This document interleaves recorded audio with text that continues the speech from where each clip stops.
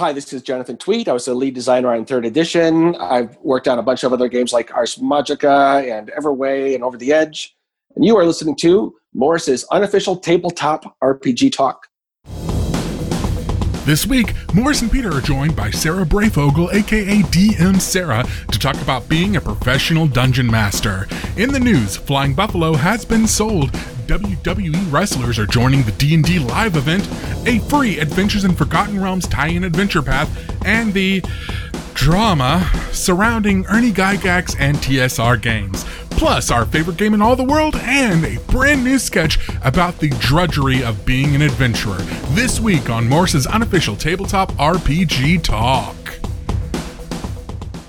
Today's podcast is sponsored by the Ratcatchers Guild. If you have a rat problem, and no one else can help, and if you can find them, maybe you can hire... Hang on, that's the A-team.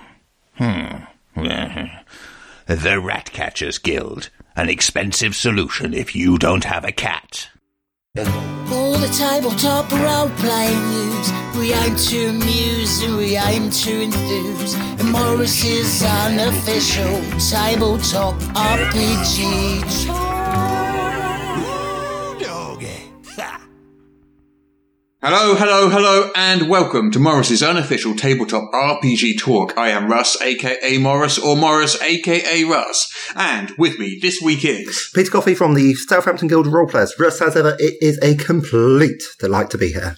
You're not alone, Peter. You've got a guest. I did, all the way from the US of A. It is the one, the only, the fantastic Sarah Brayfogle. Hello, I'm Sarah. I go by DM Sarah on the interwebs, and I'm super excited to be talking with you guys. Yeah, we understand, Sarah, that you are a professional DM. I am a professional DM. I've been doing that for about 3 years now. I'm super excited to tell you about it.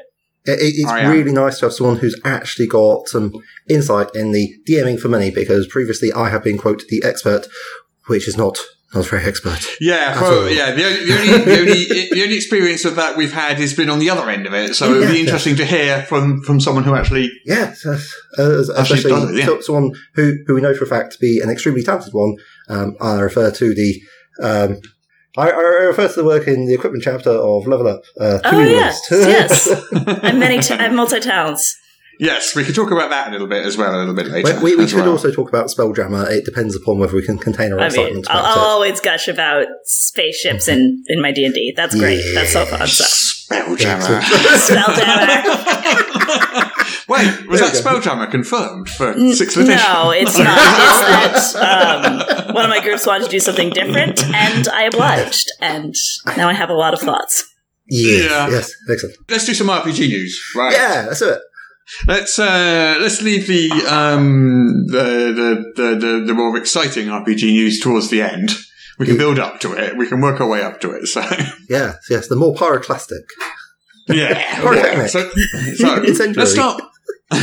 So let's start with Flying Buffalo Games, shall we? Ooh, that rings bells.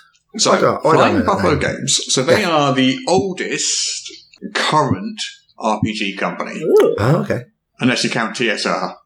But that's another story. It's a different beast. So they launched like the year after D&D launched in the 1970s. And they produced a game called Tunnels and Trolls, which was kind of like a rival to D&D. It was literally like 75 or something. Yeah. And D&D came out in 1974. And they've been operating ever since. So they're like, nearly 50 years old. That makes it, doesn't it? No. Yeah. They have been sold, apparently, after nearly 50 years. Really? To a mysterious, undisclosed buyer. Nobody knows who it is. So... Not me. I didn't buy them. I didn't either. Well, we've narrowed it down. Did you buy it? Okay, right. I can confirm it's not Hudson either, so that's four. That's 4 people who have not bought it. Well, that narrows it down. So the company itself started in 1970. Yes. By Rick Loomis and Steve McGregor, who created a computer program to run a play-by-mail game called Nuclear Destruction, like way back in 1970. Yeah. Before any of us ever existed. So, 1975, they produced Tunnels and Trolls as a rival to D&D. Rick Loomis died a few years ago. And the current CEO, Steve Crompton, is who announced the sale. And literally, it's just one like cryptic note just saying that it had to be sold to an undisclosed buyer and no details, no more information, nothing. That's it. Well, I mean, like, I'm not trying to be mean, but considering his likely age, it's probably he maybe even think about winding stuff back and take it back. And running a company is quite a lot of work. Is it? Oh, is it not? Okay. Well, there you go. Has confirmed. In publishing, it's really easy. As far as I see. Where was I? So if you did want to get some of Fry and Buffalo stuff, some of the Tunnels and Trolls stuff, you should get them now, because apparently they're at the end of the month, or very soon, they are going to be removed from DriveThru RPG. Oh, wow. And they are apparently going to go out of print forever. Wow. That's the new company's intention. That's a terrible intention. Well, you know... that should be archived. Like, that's historical. Yeah. It's like stuff that's been selling for the past, let's see, that would be 20, 30, 51 years? No, around about 40, 45 years, say. Stuff that's been selling consistently for 45 years. I don't know. I personally wouldn't sell that. I'd be like, this is great. Well, and DriveThru RPG is so low effort to keep your products on. Like, even why? Wizard of the Coast is like selling old TSR stuff on DriveThru RPG these days. So, you know, I don't see why they wouldn't. But I don't know. I don't know what their plans are. Perhaps it's just like a fake out to get people to buy lots of stuff. And Maybe it is, Maybe. That's evil. That's like evil mastermind type stuff. I mean, it would probably work, but you'd burn so many bridges, because if I went for it and then I learned that, I'd be like, man, are you serious? That's a real Lex Luthor type plan, that. But then they could use the funds to bring out Tunnels and Trolls 7th edition. It would actually have to be something like 10th edition, I think. I think it's on its 9th edition. Oh my goodness. Is it on 9th edition? There you go. Something like that. After almost 50 years. Yeah. Well, technically, because that's kind of counting a load of different things. Like they licensed it to Fiery Dragon Productions in the early 2000s, and they produced some kind of anniversary edition. And there was a French edition which they're counting as one of the editions too. And so I don't know how you know. Yeah. So because like D&D 5th edition isn't the 5th version of D&D; it's something like the 8th or 9th as well. So depends how you count it. Okay. But anyway. That was Fly and Buffalo Games. Shall we also talk about some Star Trek? Star Trek. Fantastic. That's about spaceships, Russ. That is about spaceships, yes. So Modiphius' Star Trek. Yes. Which I still have yet to play. I really got it. Oh, you should. I haven't played that game. I know, I want to. It's a good one. It's really fun. Do you know the system, Sarah? Yeah, so I was on the Cancer Roll Dice. Am I allowed to cuss on this? Yeah. All right. Well, it's in the name. So I was on the Cancer Roll Dice Star Trek stream, which we were using the Modiphius system, and it was great fun. They have a really cool thing, which I pinched for Spelljammer, where you build your ship sort of as you play, and it's sort of assumed that you have a ship, but you don't know where everything is because you just got on board this ship, and then as you go and play, you sort of actively develop, this is this. So I really liked that. It felt very organic. Yeah. It's a fun system. You should play it. Yeah, I'm such a big Star Trek fan, and I've got to play that game at some point. You've got to. Okay. I've got to play that game, yeah. Well, anyway. I know a couple of people. We'll see what we can do. Yeah. Well, anyway, there's some news we get related to it, which is why I didn't just randomly bring it up just to tell you how much I like Star Trek. It is, you could have. I mean,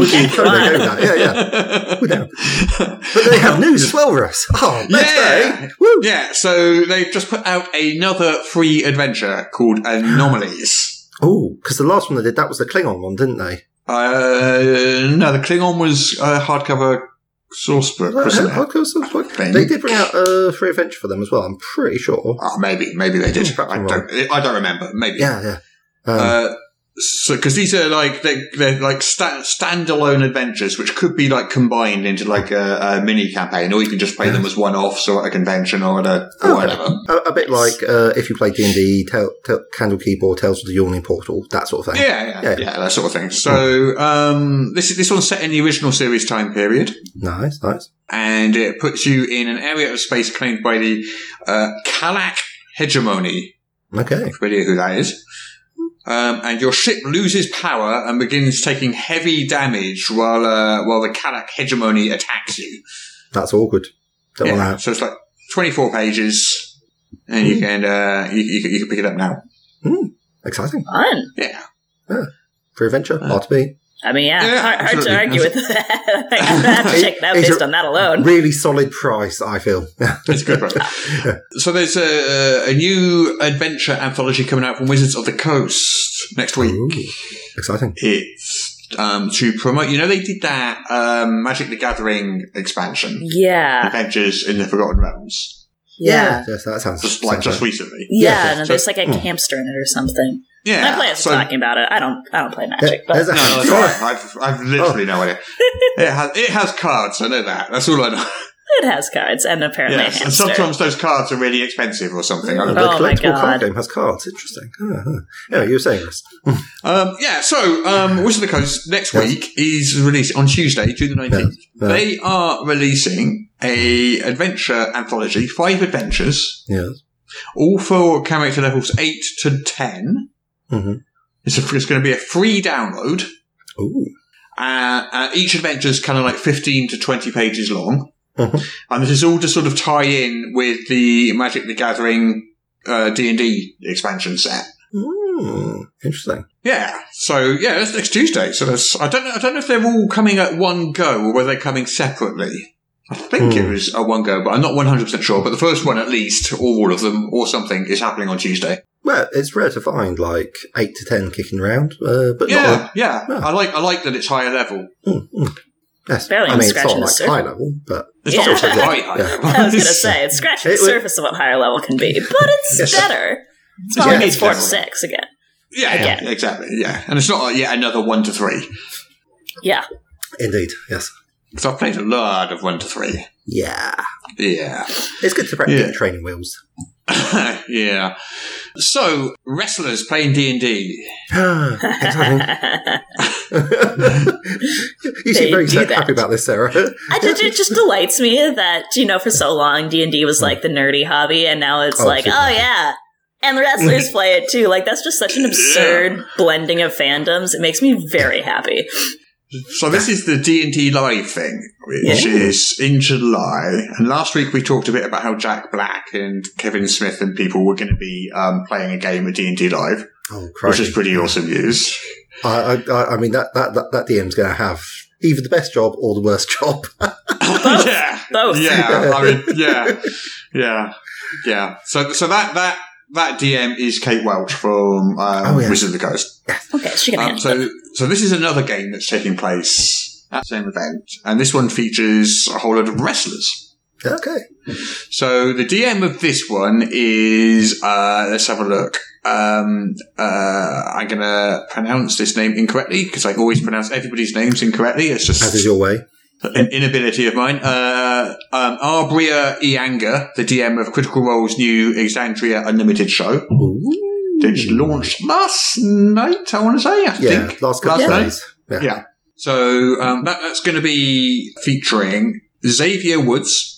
Mhm. I don't know wrestlers, unfortunately. So Xavier Woods, Ember Moon, Yes. Mace, all in caps, Mhm. and Tyler Breeze. Right. And so they're all wrestlers.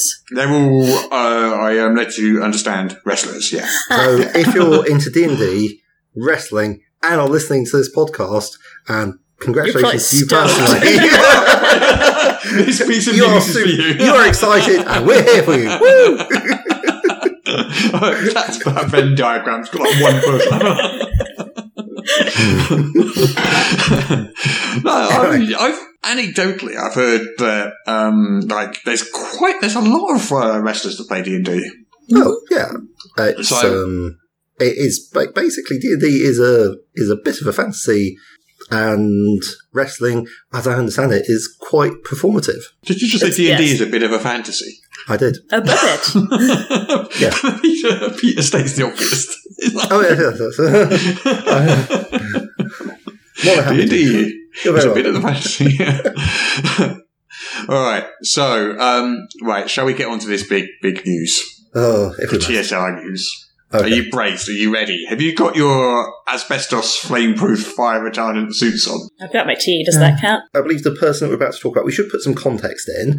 They played D&D when they were very young. They've invented a wizard, which even made its way into the spell list of D&D, so that's pretty cool. They've done a couple of Kickstarters, one of which has delivered at least some of its goals from, I think, 2016, and the other of which they did launch into 2020 in March. So, no one's really expecting anything out of that. And I don't know, do they have any books or blogs that I'm unaware of? So let me sort of do it a bit more chronologically. I'm just putting this titan of the role-playing industry into context. Okay, so you're talking about Ernie Gygax, who is one of Gary Gygax's sons. Gary Gygax was the co-creator of D&D and co-founder of a company called TSR back in the 70s, which is the company that launched D&D back in 1974. So Ernie Gygax is one of his sons. Yes. So recently, and by recently I mean the last few days, press releases started to appear saying that TSR is back. Now, TSR has been defunct since the late 90s, when it basically went broke. Wizards of the Coast bought it, and along with the company bought D&D, and then Wizards of the Coast relaunched D&D with D&D 3rd edition, which is 1999, 2000. Yes. So, that's kind of the history. So, TSR hasn't been around since then. Yeah. So, in 2011, a guy called Jason Elliott noticed that the TSR trademark had lapsed. Wizards of the Coast had let it lapse. They weren't using it, and they were branding everything Wizards of the Coast. They weren't using it at all. It was defunct. So he snapped it up, the trademark. He registered the trademark. He got Ernie Gygax and Gary Gygax's other son, Luke Gygax. And between them, they launched a magazine called Gygax Magazine. And that was 2012. Yes. So there's quite a lot of history, but it puts all this into context. Yeah. So, 2012. This Gygax magazine lasted a couple of years. Yes. Then Dale Gygax, who is Gary Gygax's widow, but not the father of Luke and Ernie, got into a legal dispute with Luke and Ernie Gygax and Jason Elliott, who were running the new TSR, which let's call that TSR 2. So TSR 1 was the one in the 70s. Right. TSR 2 was the one in 2011. Okay. And Ernie and Luke Gygax reached a settlement with Gail Gygax and were forced to leave TSR 2. TSR 2 was forced to stop producing Gygax magazine. Right. But still exists to this day. I see. Producing Top Secret, which is a spy-themed RPG. Oh, yes. I think I've heard of that one. Yeah. So it still exists to this day, trading under the name TSR. So that's TSR 2. Still functioning company, run by Jason Elliott. I was really confusing all this. I'm confused just talking about it. Okay, yeah. So there was no GTSR, then someone nipped in, grabbed TSR and turned it into Top Secret, basically. Yeah. Yes, because they couldn't use the Gygax name. Yes. Cool. Yeah, because there was a big dispute about using Gygax's name. Yeah. And there's all sorts of weird lawsuits around it. You should have just been named Jones or something really ununique. Yeah, it would be so much easier. So much easier. So, this week, a press release dropped. Yes. It kind of dropped really quietly. It was on PR.com, but there was no fanfare about it. It wasn't sent out to news sites. It wasn't, it was really kind of like a stealth press release drop. It just appeared. And someone noticed it. Is that not like the complete opposite of how a press release should work? I don't know. It depends, I think by the time I finish the story, we might agree that the press handling of this entire event may not have been optimal. Wow, we're really pushing the limits of British understatement to beyond their theoretical capabilities. So this press release announced TSR is back. TSR is being rebooted. There's a website up with things like the band are getting back together. I'll put a time out. Has TSR 2 stopped trading? No. TSR 2 is still trading. So it didn't go away. So who's behind this press release? TSR 2 or the guy? This press release. This is a TSR 3. Let's call it TSR 3. This is run by Ernie Gygax, formerly of TSR 1 and formerly of TSR 2. Yes. Or Dale got involved. Of TSR 3 and some other people, but Ernie Gygax is the person we'll mainly be talking about here, I think. So Ernie Gygax and some other people, but this press release appeared saying TSR was back, the band's back together, the old TSR that you know and love is finally back, and we're going to bring back old school gaming properly. that sort of announcement. Yeah. Do these people not have the internet? I'm just wondering. Yeah. Like Old School Gaming has been back for some time now, and TSR hasn't gone away. But okay, sure. Press release. Yeah. So everyone's saying, how does that work? There's already a TSR. There's already TSR 2. There's already a lot of Old School Gaming out there. They've got their own subreddit and everything. So and they've got the logo and everything, the old TSR logo, which is the letters TSR in a kind of staggered formation nestled into each other. I don't know if you remember that particular logo. They're using that logo. Yeah. So everyone's sort of like, how does that work? I don't understand. So everyone's like jumping on the trademark databases to try and find out what the hell's going on. Yeah. So it turns out that Jason Elliott of TSR2 made a clerical error last year, missed the filing day, and basically didn't re-register after 10 years because to keep registering, you do it every 10 years. Didn't re-register the TSR trademark, which sniped in the same way, he had registered along with the participation of Ernie and Luke Gygax, remember, back in 2011. Yeah. So they knew and they sniped. And they were on board with it as well at the time. They were they were part of that endeavour. Yes. Like it's nothing was snuck past them. There's nothing behind their backs. It was all, they were involved with that company until Gail Gygax forced them out with a lawsuit. Yeah, there's an awful lot of acronymy, sort of, with all that kind of family. Let's leave the events of a decade ago to moulder in the past for now. So basically, someone nicked in and so Ernie Gygax and partners snapped up the just lapsed TSR trademark again. Wow. Okay. Yeah. And created a new company. Which we'll call TSR3. Basically, we'll just call TSR. But we'll call it TSR3. For the purposes of clarity, Yes. And they've announced that they are launching a couple of new games under this banner of TSR3, which has a whole load of the bands getting back together, and we've got Larry Elmore to do this, and we've got so and so to do that, and I feel the word new in that sentence maybe doing a lot of lifting, like a lot of lifting when we're talking about a nearly 50-year-old game. Right, we're talking about two games. So one of them is called Giant Lands. So Giant Lands was a game co-written by James Ward, who also worked at TSR1. Mm-hmm. He wrote this about 2 or 3 years ago in partnership with another company. There's so many people involved. In partnership with another company, it was kickstarted 2 or 3 years ago. Yeah. And somehow this is now being sold by TSR3. Okay, because, James Ward, Stephen Deinhardt. There's a Giant Lands Kickstarter, which was estimated for delivery in February 2020. Yeah.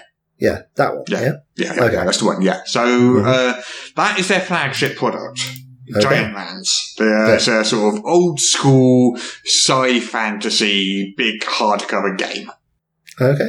I don't know an awful lot about it other than that. It's, well, I do like mixing magic and technology. In some ways, the separation of magic and technology into sci-fi and fantasy is always maybe a little sad. But so that is by a few people. One of whom is James Ward, who worked for TSR1, who co-wrote this new Giant Lands, who has since posted on Facebook to say, "I don't know anything about TSR3." Oh. That's exciting. I'm not involved with TSR3. I am not part of that company. I wish them all the best, whatever, but I don't know anything about it. I feel this really needs like some sort of sound effect at this point. Possibly like, like a... you're going for the dramatic piano music. I was just going for you're going for the sad deflation. I got it. Both honestly apply. Well, let's find out. Is it dramatic piano music or a sad white noise? So, the implication here is that the company that he co-wrote Giant Lands for has licensed it to TSR, but he didn't know anything about that. But I'm assuming that's all legal and above board, but he wasn't involved in that. Okay, so probably more of a wah-wah-wah, because that's unfortunate. Yeah. But the thing is, they're kind of using his name quite a lot in the promotion. If you're leaning on his name, probably I would have said, "Hey, James, excellent news. We're going to give that game you wrote a bit of a boost. How about it?" And that would have made him quite happy. But as it is, he's like, I ain't never heard of it. So, so the other game that they've announced. Yeah, that's it. So TSR1 produced a game called Star Frontiers back in the early 80s. Okay. It was a sci-fi, Star Trek-ish kind of thing. It had set in a galaxy which may or may not be the Milky Way. Ray guns, stuff. Yeah. There were stars, there were frontiers, where it's vaguely D20-esque. It was. Well, no, that was a percentile system. I think that one, I believe. Okay. I've never played it, but as far as I understand. So this game's like over 40 years old at this point, but yeah. It's an old game, yeah. So, that is a game. Yes. That is. That still is a game, because it's still being sold by Wizard of the Coast on Drive-Thru-RPG. It's not currently supported, but all the old stuff, they're still selling it. They're still using it and selling it, and profiting off of it. So, the trademark for that one lapsed a few years ago. TSR3 spotted this. There's a trend emerging. There's a trend in this, isn't it? Swooped in and registered a trademark for Star Frontiers. The trademark which Wizards of the Coast, for the game that Wizards of the Coast is still selling. So they swooped up the trademark for a company called TSR, which is still in operation, selling top secret, and a trademark for a sci-fi game which Wizards of the Coast is still selling.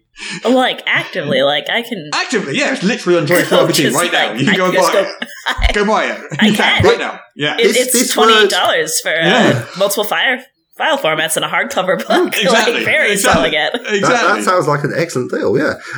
Honestly, yes. But the word new, as I identified earlier, that does seem to be doing a lot of work here. I'm not sure it's maybe Le Mot just. It's not maybe the right word to use at this point. So they sort of announced this on Facebook, and they used the artwork and cover of the original Star Frontiers, with the stuff that TSR1 produced, which Wizards of the Coast now owns. Yeah. This is so confusing. I get confused myself. We need one of those, detective shows where they have the whiteboard thing with all the bits of string just going to. Although I'm thinking maybe one of those FBI mob boss hierarchies, or something like that. Might be more appropriate at this point because it's like that doesn't seem like a very ethical thing to do. Well, use mildly illegal if Wizards of the Coast still owns the copyright to use it for. Well, so they've got the trademark, but not the copyright. So the difference between trademark, of course, is trademark is the name or branding. Sure, but if they're using the art for Star Frontiers, that's a copyright issue. Yeah, exactly. Right. So there is an artist who's not being paid. And that seems true, at least. I mean, they've just used that in their announcement. They're not suggesting that they're actually going to use it in the new product that they're going to make, which is apparently a reboot of Star Frontiers. Right, the reboot of the game that's still being sold. Cool. Yes, the reboot of the game that's still being sold. Who knows? Who knows what's going to happen there? Anyway, so that's kind of the history so far. That's kind of brought us up to date. It's complicated, it's confusing, and it seems morally, if not legally, questionable to me. So there are 3 TSRs, there are 2 Star Frontiers, there are 3 Gygaxes involved. Multiple Gygaxes, throughout the history. So, a cluster of Gygaxi, I think would be correct. Something like that. So I'm exhausted now. Sniping copyright of Wizards of the Coast, which, seems... and then sniping copyright off your mate, who is still running the company. Yeah. Okay. So Jason Elliott, various people have said things, and I'm going to get onto the big Ernie Gygax interview in a minute, I promise. That is where it gets kind of Don, you're playing retardant suit. But before we get to that, so Jason, talk about him. Okay, that was news, and we are a news show. So Jason Elliott, he registered that TSR trademark in 2011, as we said. Launched Gygax magazine with Ernie and Luke Gygax. The 2 Gygaxes left the company a few years later. After Gail Gygax forced the closure of Gygax magazine, TSR3 swooped in on the TSR trademark this year. So Jason Elliott tweeted this. So he says, "We have owned the TSR trademark since 2011. Last year, we missed a filing date, and another company registered it, though we are still using it in commerce. While we could win a lawsuit, we frankly don't have the money to litigate, so we're licensing it back from them. They're charging him to use it." Wow. So he missed a filing date in the middle of a global pandemic. Someone took advantage of this and is now very kindly licensing back to them. Wow, okay. Yeah. Yeah. So, yeah, in the Ernie Gygax interview, which we'll talk about in a minute, he talks a little bit about this as well. So I'll just say what he said. So he was asked about that other TSR, and he says the other TSR is a licensee because Jason Elliott let it lapse. But he had absolutely love for the game and the products. There was no reason to say, oh, you've screwed up, oh, it's all ours, ha, ha, ha, ha. Instead, Justin Lanasa, who was Ernie Gygax's partner in TSR 3, came to him and said, we love that you're doing top secret things. We have a much broader goal for the whole thing. There's no reason for you to stop or even have any troubles. Justin said, I'll take care of the paperwork. You just give me $10 a year and you put out all this love for old school gaming that you can. So they're licensing it back to him for $10 a year. Well, that's what the guy who nicked the copyright off him, the trademark off him says, yes. Yeah. I mean, that's just kind of petty at that point. Like, it's no longer, assuming that it is $10 a year, I no longer feel like that's exploitative, but it's still annoying. Yeah. Yeah. I think, well, given the fact that presumably Jason Elliott and Ernie Gygax are their friends because they both founded a company called TSR 10 years ago to make a magazine with, it seems like a funny thing to do. It would be something, I don't know. It's certainly a decision that has been made. It's kind of like, it's kind of like if this podcast ended today, Peter, and then in 10 years' time, you noticed that the trademark to Morris had somehow lapsed. Not that there is one, but if there was one, and then you picked it up, and then after having spent several months registering it, gave me a call saying, oh, by the way, I forgot to mention several months ago, you managed to let the trademark to your own name lapse, so I've picked it up, but you can pay me for its use. Don't worry, it's only $10. It's kind of a bit odd. It is odd. Yeah, it's one of those things which is legal, but again, just seems... Well, kind of a dick move to me, but yeah, I don't know. I don't want to prejudge it, but yeah. Okay, so the idea is to take TSR and make it a much broader application, apparently. Yes. Yeah, essentially, yeah. Yeah, right. By grabbing old proproperties and reissuing them? But they can't reissue stuff. Telling the designers in some cases? Rebooting, yes. And Giantlands. Yes. Okay. Have you got your flame retardant suits on? Are you ready? We haven't got to the bad part yet. Oh boy! All right, yeah. We've been wading through this swamp of business chicanery, and we still haven't got to the bad part. Okay, yeah. I'll get a helmet. It'll be all right. Okay, right. Here we go. So there's a YouTube channel. It's called Live from the Bunker. They interviewed Ernie Gygax this week about the new TSR. It's an hour and a bit long. So I decided to watch it and I transcribed the relevant parts of it, whacked it up on my website, and then everything exploded. The internet exploded. Right. And now you're about to find out why the internet exploded. Okay. So I just transcribed it, okay. There's quite a lot of bits of it to go into, so I don't know if we can go into all of it. What was the overall impression of this 90 minutes? Was it like a rant? Was it a press release? Covering your butt.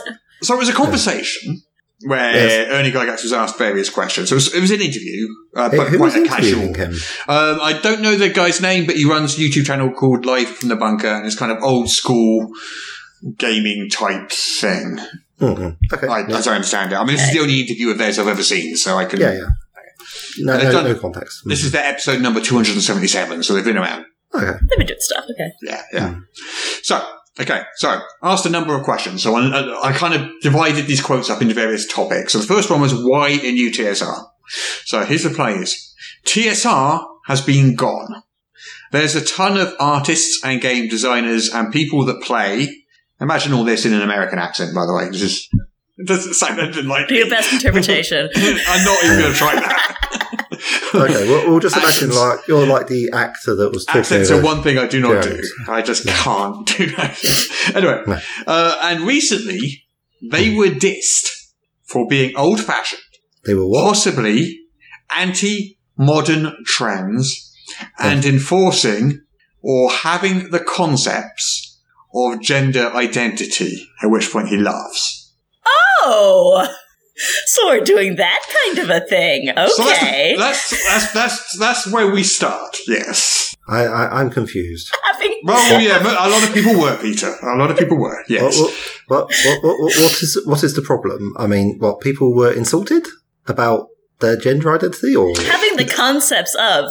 Yes, yeah. He's saying that people are being forced to have the concepts of gender identity. I mean, you don't have to have a concept of it, but it will make understanding things a lot easier, because it's a thing that people use a lot, because okay, so he didn't understand it, or he finds the idea that you might have such a thing strange, or well, yeah, I'm not going to read his mind. I can only tell you what he said. I'm reading what he said. Yeah, I'm just trying to understand what on earth he's talking about, because it seems, quite frankly, he's confused. But yeah. Yeah. Anyway, sorry. Yeah. This is kind of like the trans community on Twitter has become, understandably, very concerned about that statement. Well, it just seems like a bit. I mean, the most charitable interpretation I could put on it would be it's like really misinformed and a bit stupid. Maybe I don't know. Crack a book. Yeah. How about that? Yeah. So. Then let's have a look. So then he goes on to talk a little bit about Gail Gygax, wills and courts and stuff like that, which we briefly touched on earlier, but we don't need to. Court case from 10 years ago.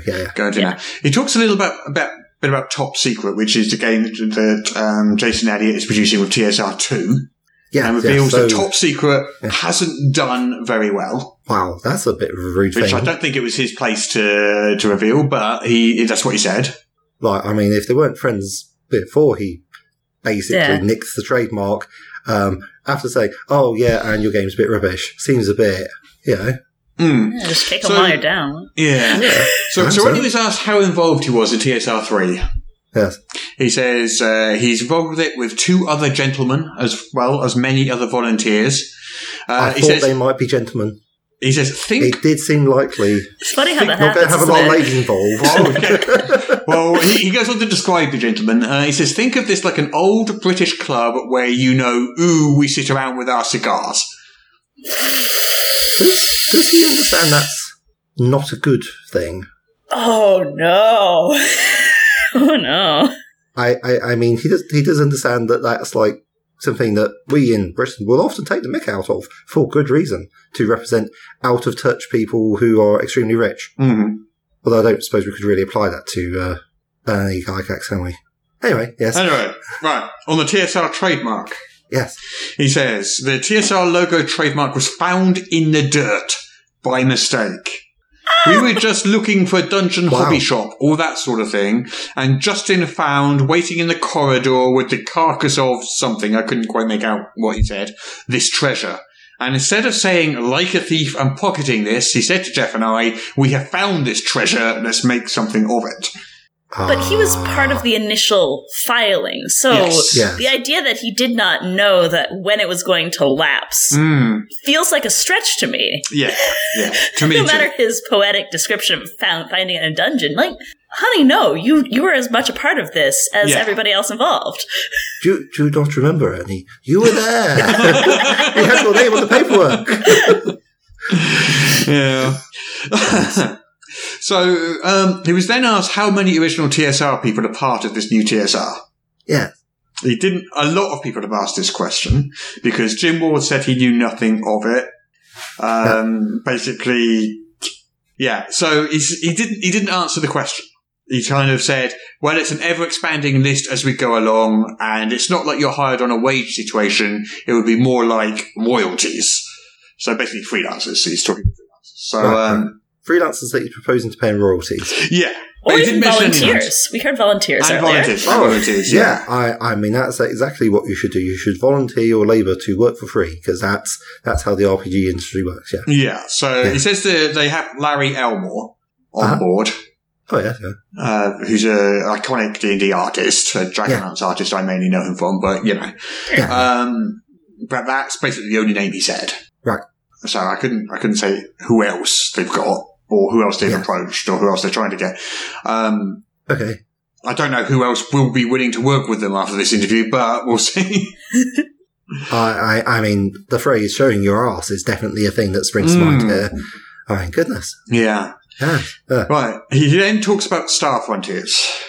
Right, which is the trademark. The one that's still being sold. The game that's still being sold. So there's Star Frontiers, which is still being sold, but he's got the trademark for it. Yes. Right, okay, yeah. So it would not be the same game. It would be a complete remake, sadly, or at least enough, as they told my dad when they did second edition, that I'm sorry, you don't deserve any royalties from this because we changed it more than 10%.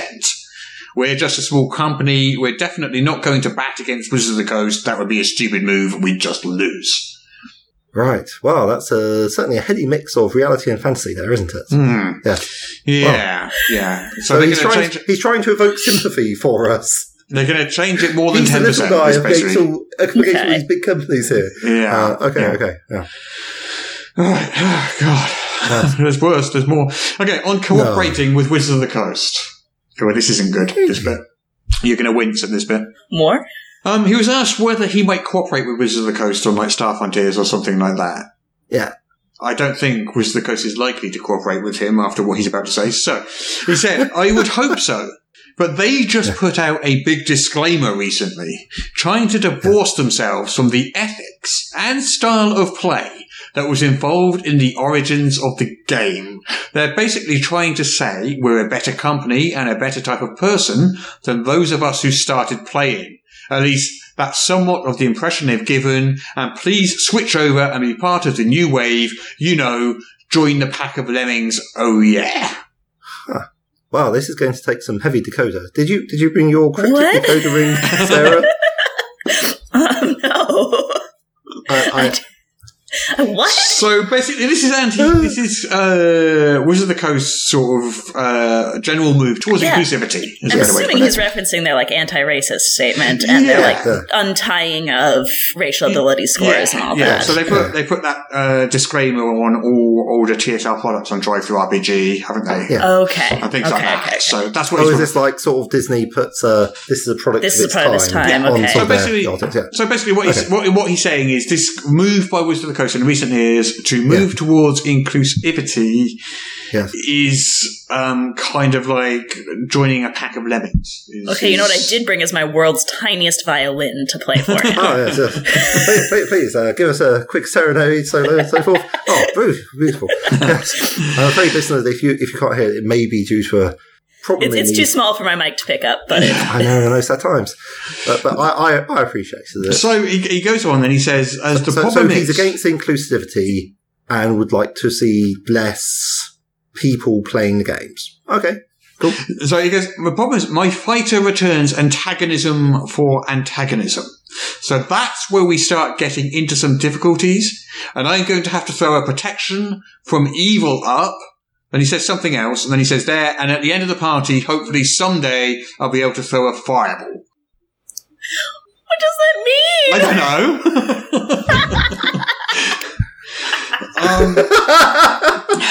I think he feels attacked. I mean, again, I can't speak for him. I can only tell you what he said. Oh, yeah. But I think he feels attacked by statements of inclusivity, which he thinks attack what he calls the ethics and style of play that he embraced when he was younger and still embraces to this day. And he's seeing this as an attack, as antagonism, and he's responding to it with antagonism, I think, is my reading of that. But is his fighter, is he a character, does he think, or...? A fighter who can cast fireball, apparently. So. Yes, yeah. Well, I mean, Eldritch Knight, so he's been playing for a very long time. He must be at a high level, surely, yeah. I don't think they were first edition. I don't think they were first edition Eldritch Knights. So maybe it's some sort of multi-class. Was that even a thing? That's right. I mean, anyway, yes. Third he could, but that might be too new for him, That's probably a bit too modern. Yeah, I mean, it's only 20 years old at this point. It's basically still an untried system. Yeah. So So this person who has maybe made a game, or whose modus operandi seems to be to wait until somebody makes a clerical error, Pick see up the a trademark, trademark. then license it back, and then maybe make a game and potentially make a Kickstarter. Have they actually contributed anything to role-playing games over the past... Tensor.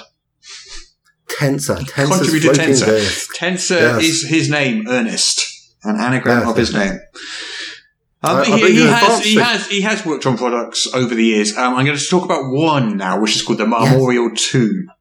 So this was a few years ago. I think it was like Marmorial Tomb. Marmoset 2? Marmorial Tomb.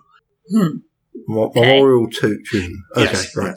Okay. Not Marmoset. Okay, right. Not Marmalade Tomb, no. Marmorial Tomb. So, Okay. this is something a Kickstarter he was involved in back in 2017, 2017, something like that. Yeah. Which to this day has not yet delivered. Love that. So I mean, it's only been 5 years. Yeah. I mean, on the So scales he was asked that's about that. Virtually yesterday, yeah. And It's like, he yeah, comments, yes, he did crowdfunding on something called the Marmorial Tomb, Yes. which they're just starting to deliver 5 years late. Yes. He says he brought in an artist. He says the reason it's 5 years late is because he brought in an artist, a man of great talent and more ambition than possibly foresight at the time. So it sounds like he's blaming the artist for it being 5 years late. Like, I can understand 5 months late, maybe. Yeah, so That would make sense. But so 5 years? Like, that's 60 yeah. months. So he says What? they've received years of hate from some people about the Marmorial Tomb and its lateness. Mhm. And he says that he now has a burned hand from Kickstarters. He then He's goes the one on. with the burned hand here. He's got As a burned opposed to hand. the people from who Kickstarters. give him backed money it. and he's not Well, because some giving. people complained Yeah. that he hadn't supplied the product. Okay. Which he Burned his hand, which he so- has not in fact done. He's not in fact supplied the product, and they complain about it. Yeah. So So that's burnt him. Okay, yeah. cool. And then he complains that the reason that Kickstarters work is not just the money they bring in, but you don't get all of it. Maybe 7 to 10% of it gets stolen by banks and other people, because that's why they do this crowdfunding thing. They say, "Oh yeah, great, we'll handle your money, but it's gone." Transaction fees. The standard of... Yeah, so Kickstarter charges you about 5%. Early Gygax is complaining about people stealing things off him. Yeah. Okay, cool. So, cool. so Kickstarter That's charges you what I about checked. 5%, Yeah. which is made up of transaction fees and Kickstarter's own fees. So it comes to about 5%. So Which no one could possibly know about. It's a complete surprise to everyone. yeah. Yeah, Yeah. it's not written down anywhere, is it? Oh, wait. Maybe the terms and conditions. Anyway, sorry. So he says something, blah, blah. I can't make out the words to that bit, but he says something about making about $64,000 out of 125 or whatever they started with. Uh-huh. It was down to 113 or something after Kickstarter peeled off their top.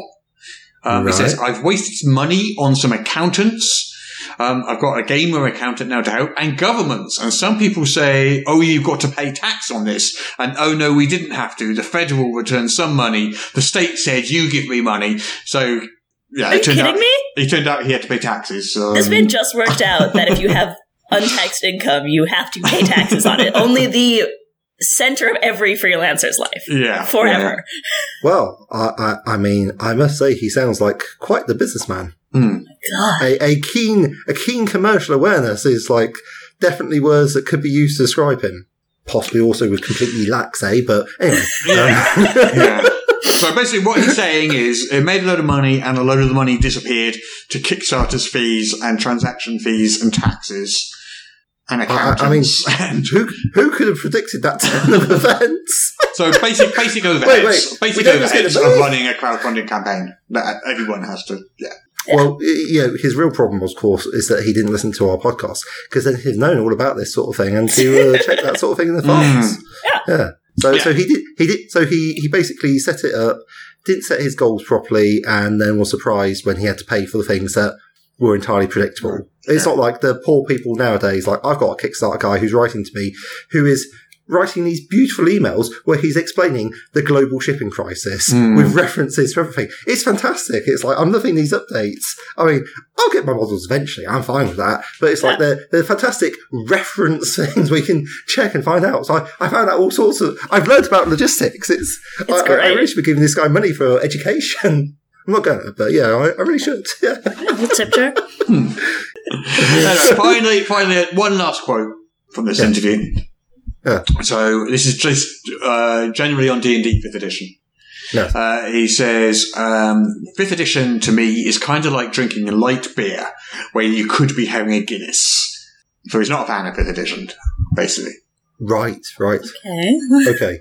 I imagine this confuses people who prefer light beer over Guinness, but I guess the idea of people seeing things differently I do prefer Guinness over light beer, but I'm also like, Yeah. if you really want to make, like, Guinness is good, but he's American. He's had it from a can. That's true. Anyway, so that's it. That's the interview. Wow. There is more to it if you want to go and sit and listen to the entire hour, but that's kind of like the... I don't think I do. Yeah. After these snippets, I don't think that's a good use of my time. I do wonder, after what we've learnt about his clear stance on ethics and moral probity, why anyone would want to return to what he considers the golden age. Because, I don't know, I'm like, wow, what are you people doing in the 70s, yeah? Yeah. Like, I mean, so... if like, this sort of, like, shady dealings is, like, your go-to standard, like, taking your friends and you didn't file your trademark claim on time, your trademark claim on time, therefore we're going to have it, and we can license it back to you. Oh, and while we're talking to other people, we'll just say that the games you produce are rubbish. I mean, that seems very rude. I mean, it's a mixture of ignorance. There's so much ignorance going on. Oh, just going back to that Kickstarter that is 5 years late, he was asked about that, and he says, because, you know, whether or not they might do crowdfunding in the future. Yes. He just wants to clarify that Kickstarter was individual. Stephen Deinhardt is a licensee and my friend, and I'm part of it, but it's not TSR as a company.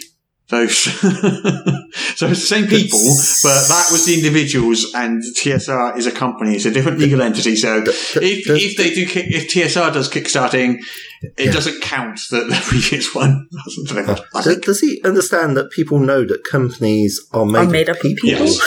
Yes. Right. I mean, okay. Yeah. Wow. Maybe he's back to, like, his tax complaints because they're taxed differently. Like, that's the most charitable interpretation of that I can come up with. Yeah. It sounds like he's covering his ass. Like, it really does. Yeah. Well, anyway, there we go.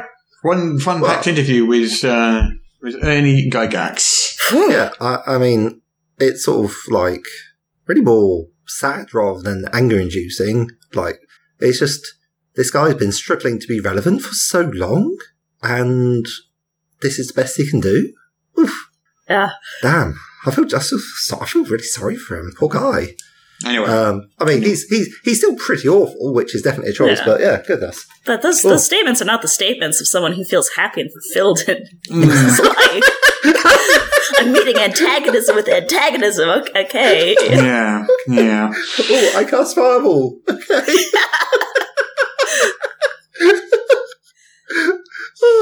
That probably is most of the news for the week, actually. That pretty much ate up all the news cycles for the last 2 or 3 days. It's time to play our favorite game. It's time to play the game. Our favorite game in all the world. Guess the Kickstarter from just the name. Shall we play our favourite game in all the world, the game where I read out the name of a Kickstarter and you try and guess what it is from just the name? Oh, go on then. It's such a fun game. It is, in fact, the best game in the entire world. Well. I've done a survey. 100% of people, 100% of respondents said it was, in fact, the best game in the entire world. Was that you, Russ? Yeah. Yes. Surveyed yourself. Yeah. The statement I just made is not inaccurate. 100% of respondees said that. I stand by it. Moving swiftly on. Yes. So, Sarah, should we let Peter go first? You can see how it's played, and then... Yes. Okay. So, Peter, are you ready? Yes. Are you ready? Okay. What is My Body is a Cage?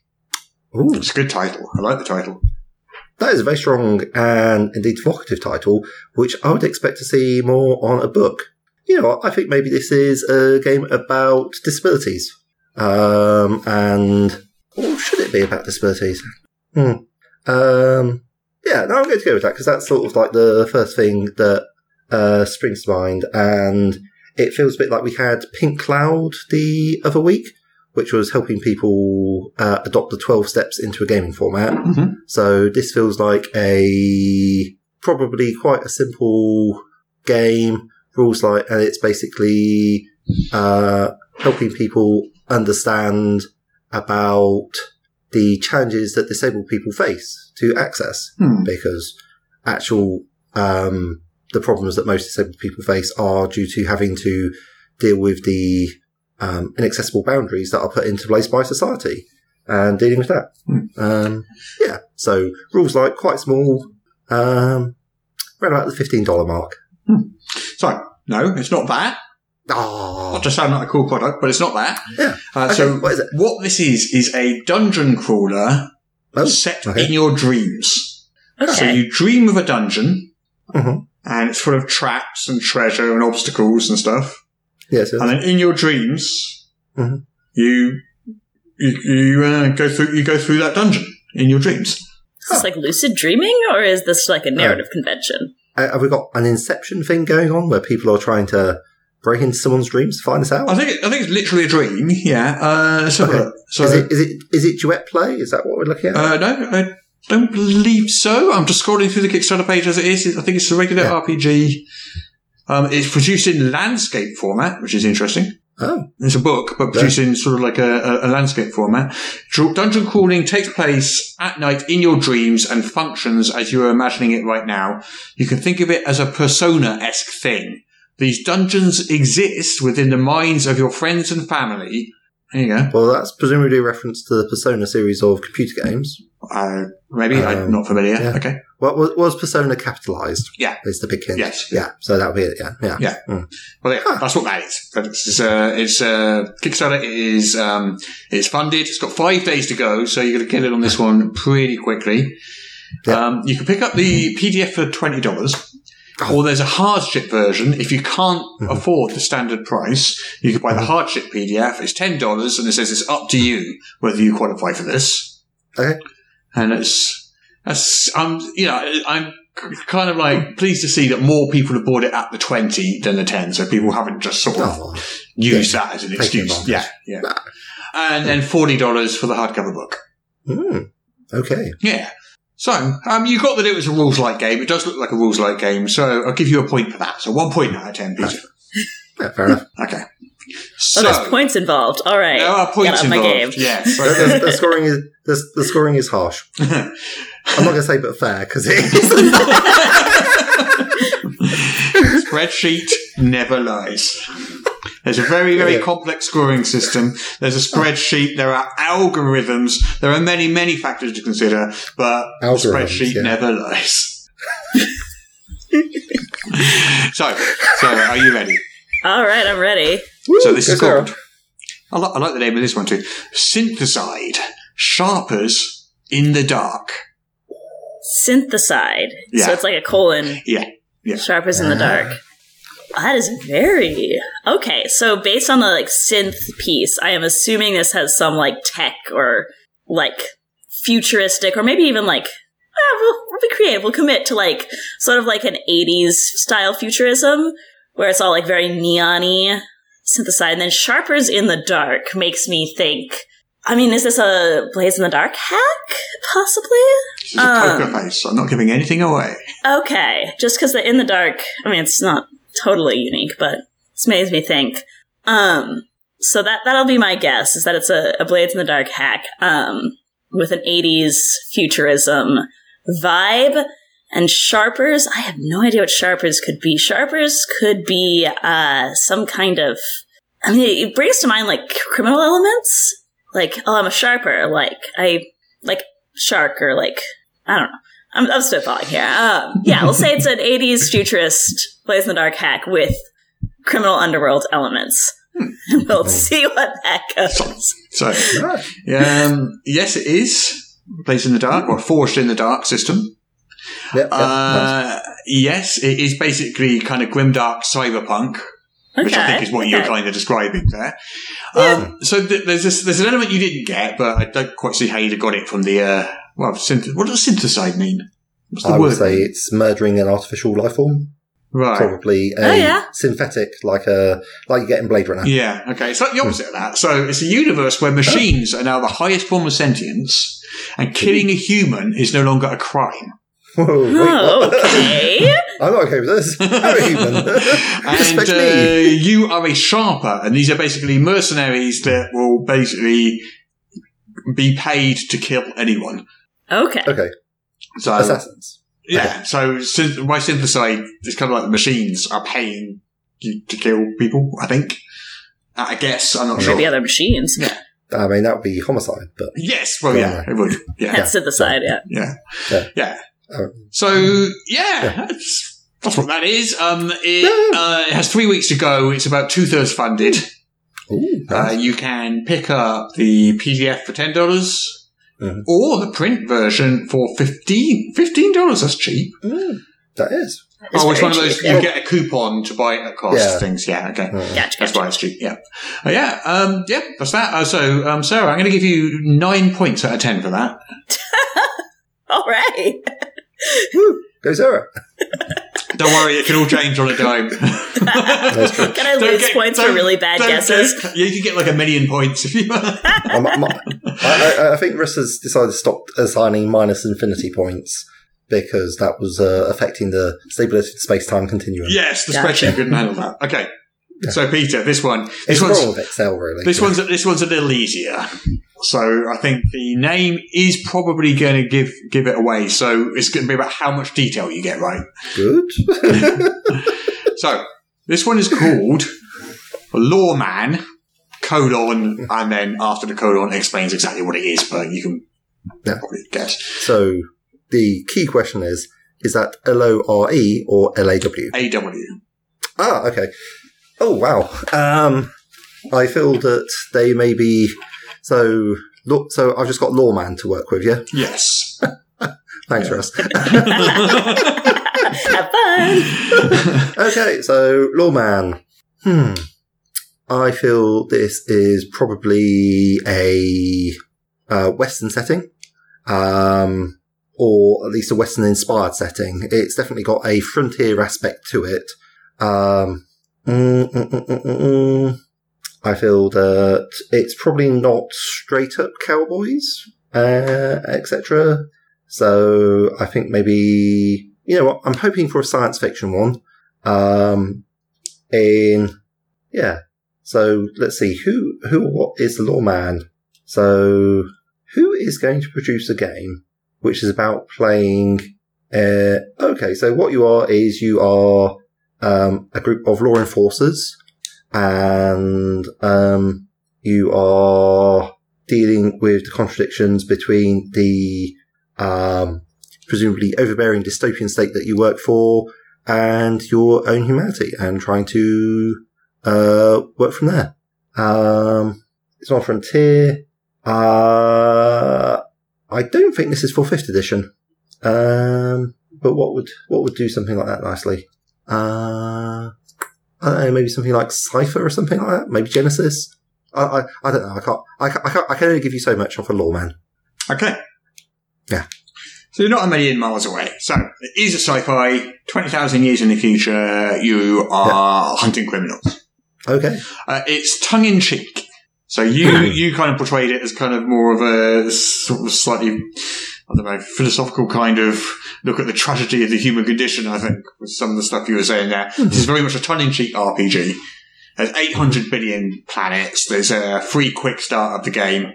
There's an original system. And the entire title is Lawman, an RPG of bounty hunters and shooting people for money.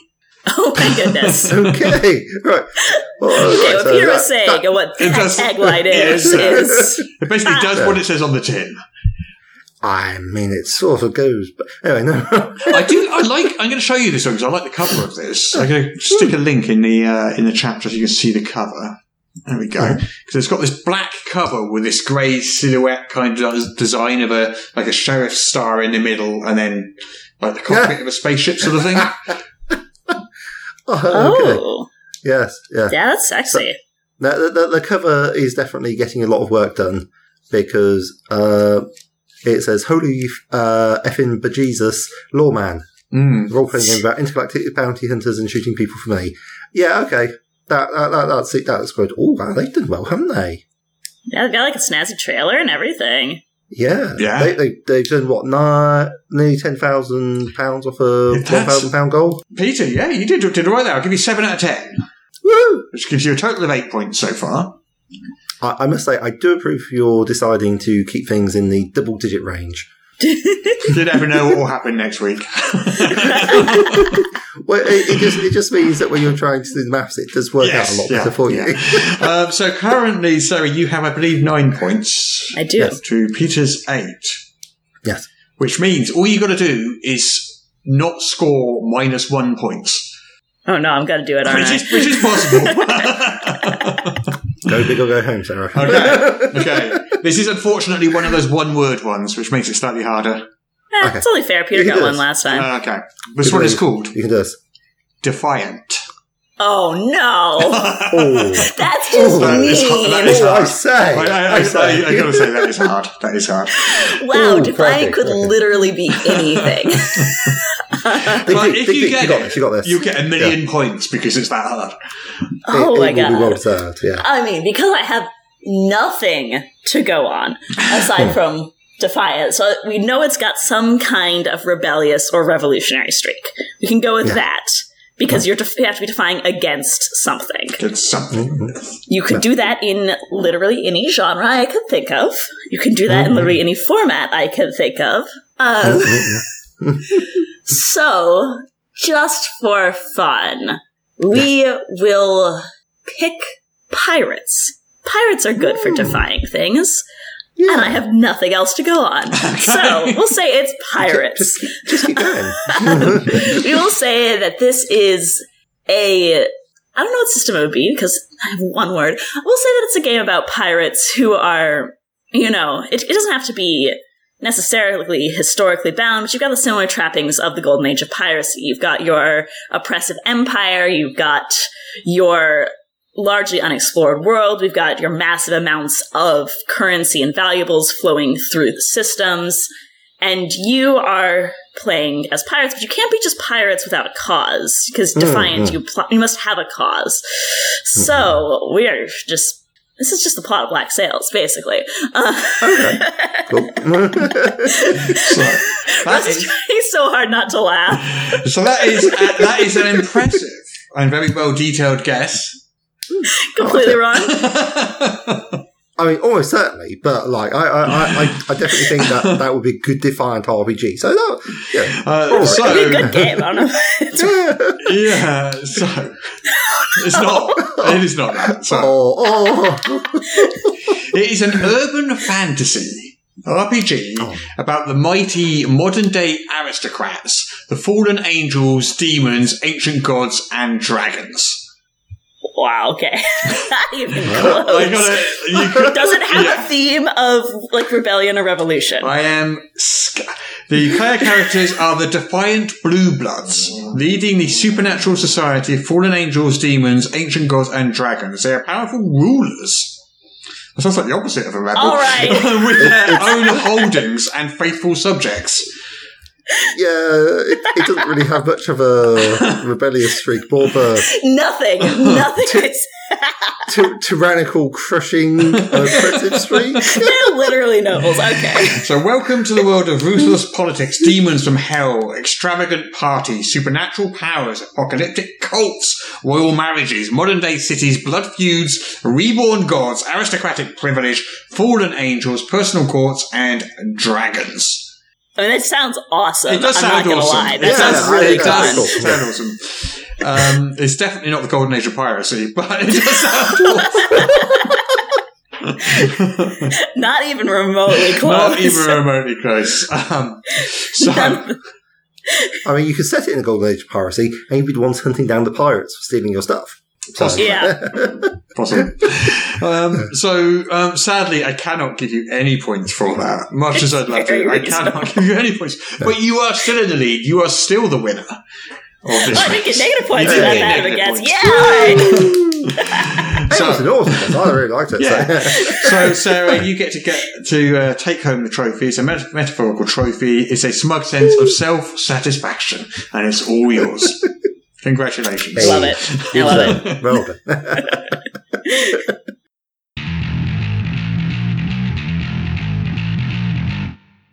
Jarek! There's another darn dragon menacing South Botherington. They want you over there, quick, sharp.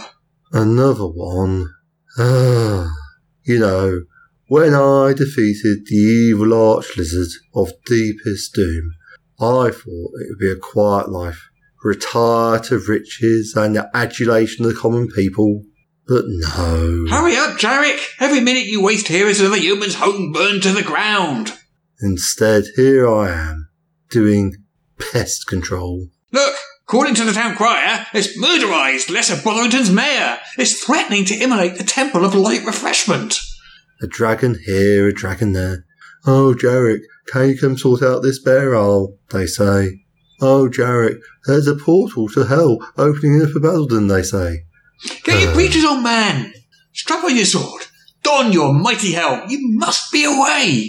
Only last week I had to clean up 3 Tarrasques, an archdevil, and a demonic cause, and a Ladrin necromancer, a party of drunken bullrogs, and a renegade traffic cone. And a mighty fine job you did too, Jarek. The bards sing of your victories and people talk of you in the taverns and alehouses. You're a national hero. National hero? I'm a bleeding janitor, that's what I am. Fixing this, cleaning up that, dragged out of bed to solve some poor village's demi-lich infestation. It never stops. Oh no! The dragon has been joined by another. Now there are 2 of them. Of course there are. Why wouldn't 2 greater fire dragons drag me out of bed at 3 a.m? I curse the day I ever stepped foot on the road to adventure. Jarek, you must hurry! The 2 dragons are now winging their way towards Lord Botherington's castle. They surely plan to destroy it, or worse. I could have been an innkeeper, you know. I would still be in bed right now. Nobody waking me up and asking me to deal with a random plague of krakens. Plague of krakens? Really? Yeah, last Tuesday, Baldrum. Plague of krakens swarmed right across the realm. Well, the wet bits of it anyway. I had to miss lunch. It's just not on. But Jarek, you are our only hope. You are Jarek the Bold, the hero of the 12 realms, the champion of the Iron Sword, the saviour of the Platinum Palace, the destroyer of the Platinum Palace, the reluctant rebuilder of the Platinum Palace, bard from the Platinum Palace, evoker of the Holy Scripts, defender of the Emerald Crown, tamer of the Greater Hamster, slayer of the Eternal Goldfish, cleanser of the 14th Hell, liberator of the Accursed Waste, deliverer of the True Word, protector of the Obsidian Gate, and all-around decent chap. You must save Lesser Botherington from these tyrannical lizards. Fine. But this is the last one, you hear?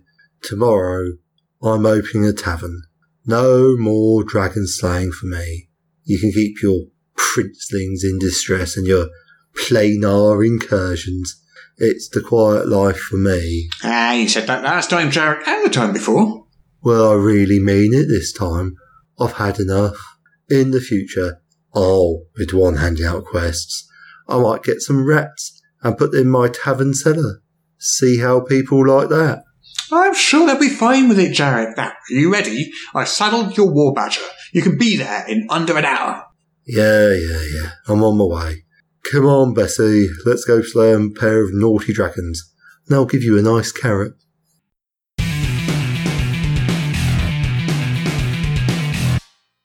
Hey, so Peter, I was walking down the road the other day and I saw this bunch of really cool, good-looking people. Cool, good-looking.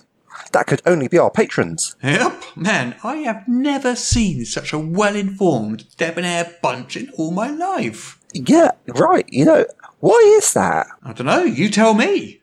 Well, if I was forced to speculate, I guess it's because they listen to our top secret, super exclusive bonus episode every week. Bonus episode? What? Yeah.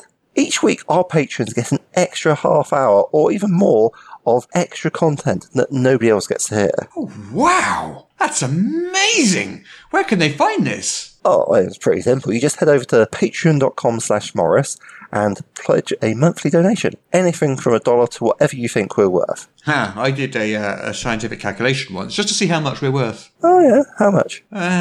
You probably don't want to know.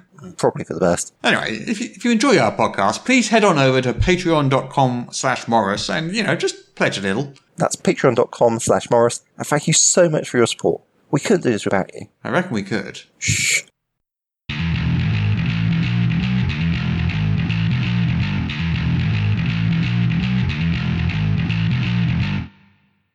Right, what should we talk about now then?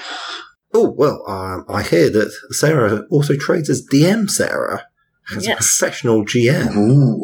And that's, pretty exciting. Because a lot of people, get very antsy about professional DMs and I'd never want any of my friends to charge me for a game. Mm-hmm. But I think that's sort of missing the point, really. It's no one's saying that everyone who's running a game should charge for it, because that'd be kind of weird, wouldn't it? Yeah. It would be extremely weird. And I think people get hung up because they assume that they're playing with their friends. I don't charge my friends when I DM. I sometimes end up friends with people who I DM for, but that's different. It's kind of like, if I cook for my guests when I have them over, I'm not going to charge them. If I cook as a professional chef, yes, I'm going to charge them, and I still would not charge my friends, Yeah, that's a good analogy. Yeah. So was it like on the other end of the table then, being a professional GM? How much hustling does it involve? How much did it take to sort of get going? Was it a difficult thing to break into? Yeah, get going's the hardest part, honestly, because you have to demonstrate that you're a good GM, and you have to get a group of people who want to play with you together, which is the hardest part of any gaming sessions. It's not easier if you're charging. Yeah. So the way that I do it is Roll20 has a really good looking for game system. So that's actually the easiest way for me to advertise. And then I also use Twitter because I might as well. But honestly, the Roll20 looking for game system is where I got the majority of my customers, at least starting out. And then once you're established, I have a Discord server where I keep track of all my customers. And, someone might wrap a campaign or have to leave for other reasons. But then when I post, I've got this new game open, well, then they want to get back in. So once you have that base of customers, it's a lot easier. But getting started takes some patience, for sure. Right. So, how long was it then when you started to do it before, say, you felt, right, now this is really working for me? So on a business. Couple months, I would say. Oh, so long. Okay. Pretty quickly then, yeah. Pretty quickly. Well, and when I started, I was working with a company that facilitated that, and I've since left to go freelance, which I much prefer. So that was helpful in that, there were some people who maybe already knew the company, but I'm not sure that actually counted for that many of my players initially. I think it was mostly just waiting for the Roll20. Yeah. Because the Roll20 listing doesn't pop stuff up super fast. And it's like you pick up like 1 or 2 players a week. But by the time you have 4 players, well, maybe one person's got bored of waiting. Yeah. So it takes some time. But I'd say after about 2 months, 3 months, I had enough players to fill all my games. And then things just kind of started ticking from there. And because if someone drops, now you suddenly only have to find 1 player. Yeah, and that's a lot easier. So how many games do you, is it something you do constantly? Is it like every day? Is it every week? Not every day. So I'm also a full-time PhD student. Yeah. So I'm not trying to give up all my evenings and weekends. I currently run 3 games, and then 3 long-term campaigns, and then I have the occasional one-shot that I do as well. So that keeps it manageable and not at burnout levels, which is really important when you're doing this kind of work. Oh, yeah. Yeah. So, but that's 3 separate games which you've got to, and obviously running a game isn't just like however long a session is, the 3 hours, 4 hours that you actually run the game for. It's all the prep and it's all it's quite a lot of hours each of those 3 games each week, I take it. Yes, I'm pretty good at this point at prepping very quickly. Honestly, because I run my games through Roll20. Honestly, the hardest part is the dynamic lighting, because there's no way to make that go faster. Right, yeah. But at this point, I have a group of map makers that I know will provide me with really high quality battle maps. I have all the tools that Roll20 uses to make things easier, and where possible, even if it's a homebrew campaign, which one is not. The other two are.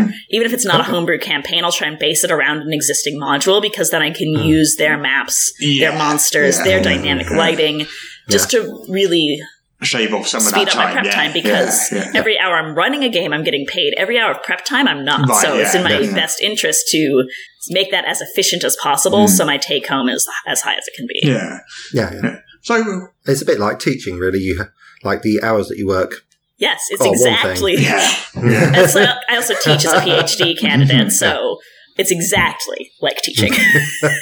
So say I and a group of my friends wanted to hire you to run a short camp, say 6-week campaign for us or something. How much would that cost us? So it would depend on if you want to be in person or virtual. Since you're in the UK, I would assume that would be virtual. And then it would depend on if you want it to be homebrew or if there's a specific, say you really, really want to run the 5e conversion of Tomb of Horrors. Yeah. Say that was like, you're like, that would be great. Yes. Then if it's an existing module, it'll be 15 per person, and that'll be a 3-hour session. So if you want longer, it works out to be $5 per hour, roughly. Okay. And for homebrew, it'll work out to be about $6 per hour. And that's just to accommodate the more significant prep time that I have to do for a homebrew module.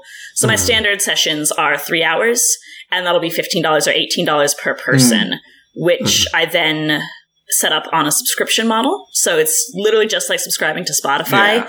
You can subscribe weekly or monthly. And if you do monthly, I give you a slight discount because that lowers my transaction fees. $5 an hour is pretty cheap. It's a pretty good deal. Well, $5 per person. Yeah, but compare that to the price of a movie ticket.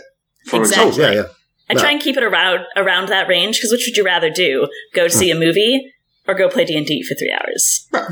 Depends on the movie. Depends on the movie, but like we're at a reasonable trade-off, you know? It seems like a worthwhile sort of price to pay, really. And do you just run 5th edition, or do you do other systems as well? I could do other systems. I'm really only do 5th edition because that's where the majority of the interest is. So if someone came to me and was like, I'd love to run, I don't know, the Modiphius Star Trek game. I'd be like, all right, great. Or like, I probably wouldn't do something really, really crunchy. Like, I know one of my fellow pro DMs ran a Pathfinder game and ended up just being like, this is it's just a really heavy system to run on top of everything else. More work. More work, more prep time, more. I'd probably and harder to run smoothly. I mean, if you're not being paid for it, I assume that if you don't run something smoothly, your friends are probably a little more forgiving than maybe a customer would be, I guess. So I guess it sort of depends really on how familiar you are with the. If you were really familiar with a crunchy system, you'd be happier running it. Yeah, maybe. I mean, but I'm pretty familiar with 3.5, or I used to be. Oh, wow. And even then, I still don't know if I would want to run it. Because it's a lot more work behind the scenes. Whereas 5th edition is pretty streamlined and pretty grab and go, and there's already a huge customer base for it, so that's big. There's already a huge customer base, So you said sort of basically $5 an hour for if it was online. So if a group local to you wanted the same thing, is that the same price, or would that cost more for an in-person actual? If it's in person, then we're going to be talking a lot more about the kind of experience that you want, because that opens up a whole new can of worms. And I haven't done a lot of in-person events because, one, it takes more work to plan, and two, COVID. So, well, there is that. But then I'm asking questions like, okay, is this for a party?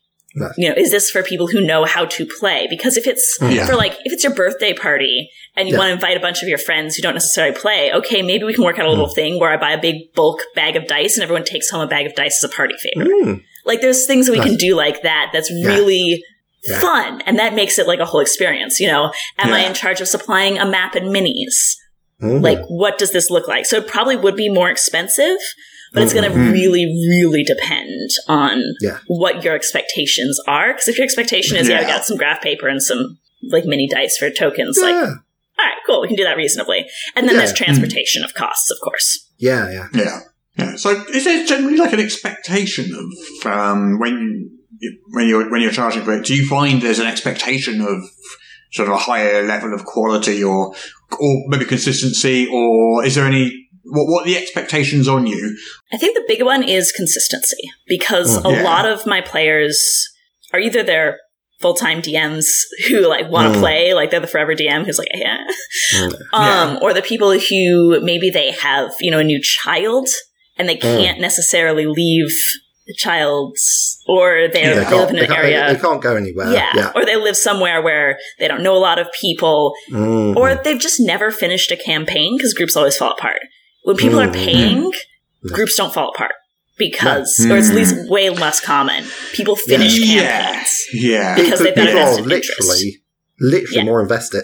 And they show up every week because they're invested. And I think people really, really value that. There's an expectation, I think, that I'll be a good DM. But really one of the things that I try and focus on, rather than trying to be the DM who like does all the voices and is always perfectly prepared, because that's just I won't be. Weird. I am a real person. I will not always be perfect.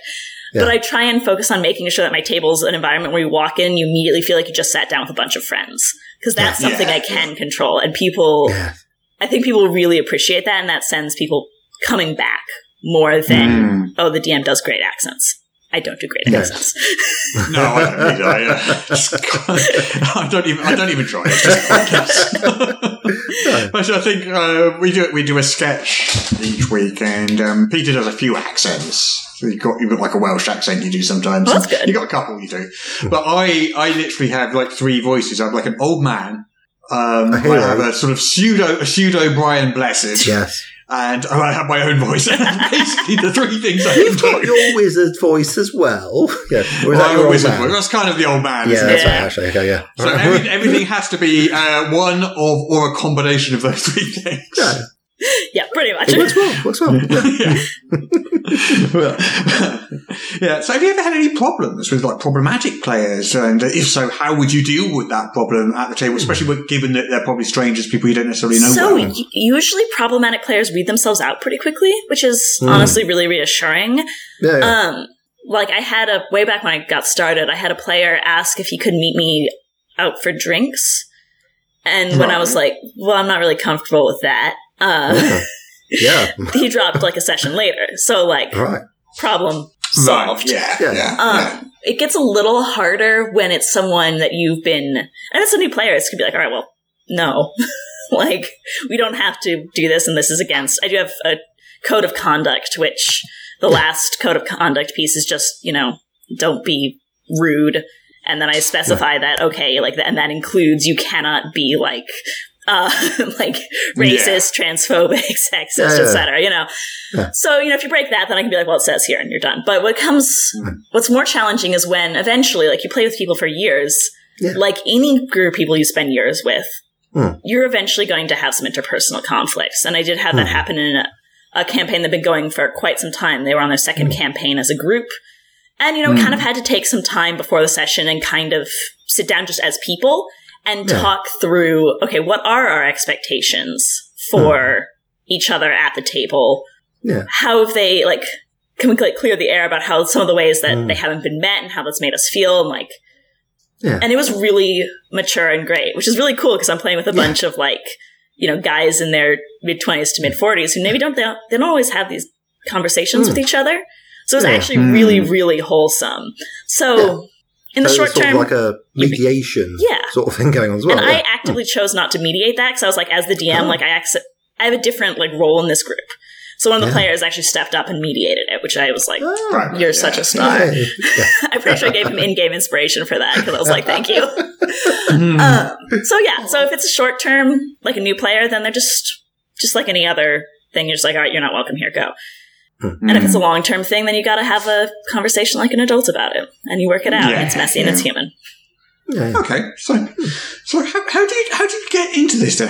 What was your story? How did you start? What prompted you to charge for that first session? So I was actually in Scotland at the time. I was in Dundee finishing up my master's program at the University of St. Andrews, and I was super broke because I went to Scotland once. And I even got out alive. It was amazing. So I briefly modeled in college, and I was looking, and I knew I was moving back to DC, so I was like, all right, I'll take a look on the DC Craigslist and see like if there are gigs available, because that's how I used to like freelance screen my gigs, which was a whole different exciting story. But, and I see a listing that's, I kid you not, are you a pretty girl who wants to play games with nerds for money? Which I think I will remember for the rest of my life. Because what? And I was like, I guess, yeah. And so I click on it, and it's a listing for hiring professional DMs. And I was like, oh, I can totally do this. Yeah. And so that was the company that I was with before leaving to go freelance. So that's how I got started, was I literally responded to an ad that had the sketchiest name. and it worked out. That's... I mean, it's Craigslist. Like, Craigslist talent gigs, you wade through a lot to get to actual opportunities. So I was used to it, but like... Yeah. Wow. So that's how I got started. And then after some payment disputes with that company, I went freelance with some other people who had been with that company as well. And I've been freelance ever since. So there's more admin, but I get paid on time, which is important to me. Right. Oh, that's always nice. Yeah. Being paid on time does seem quite an important part of any business model. Yeah. And if I'm not paid on time, well, it's my own fault. Like...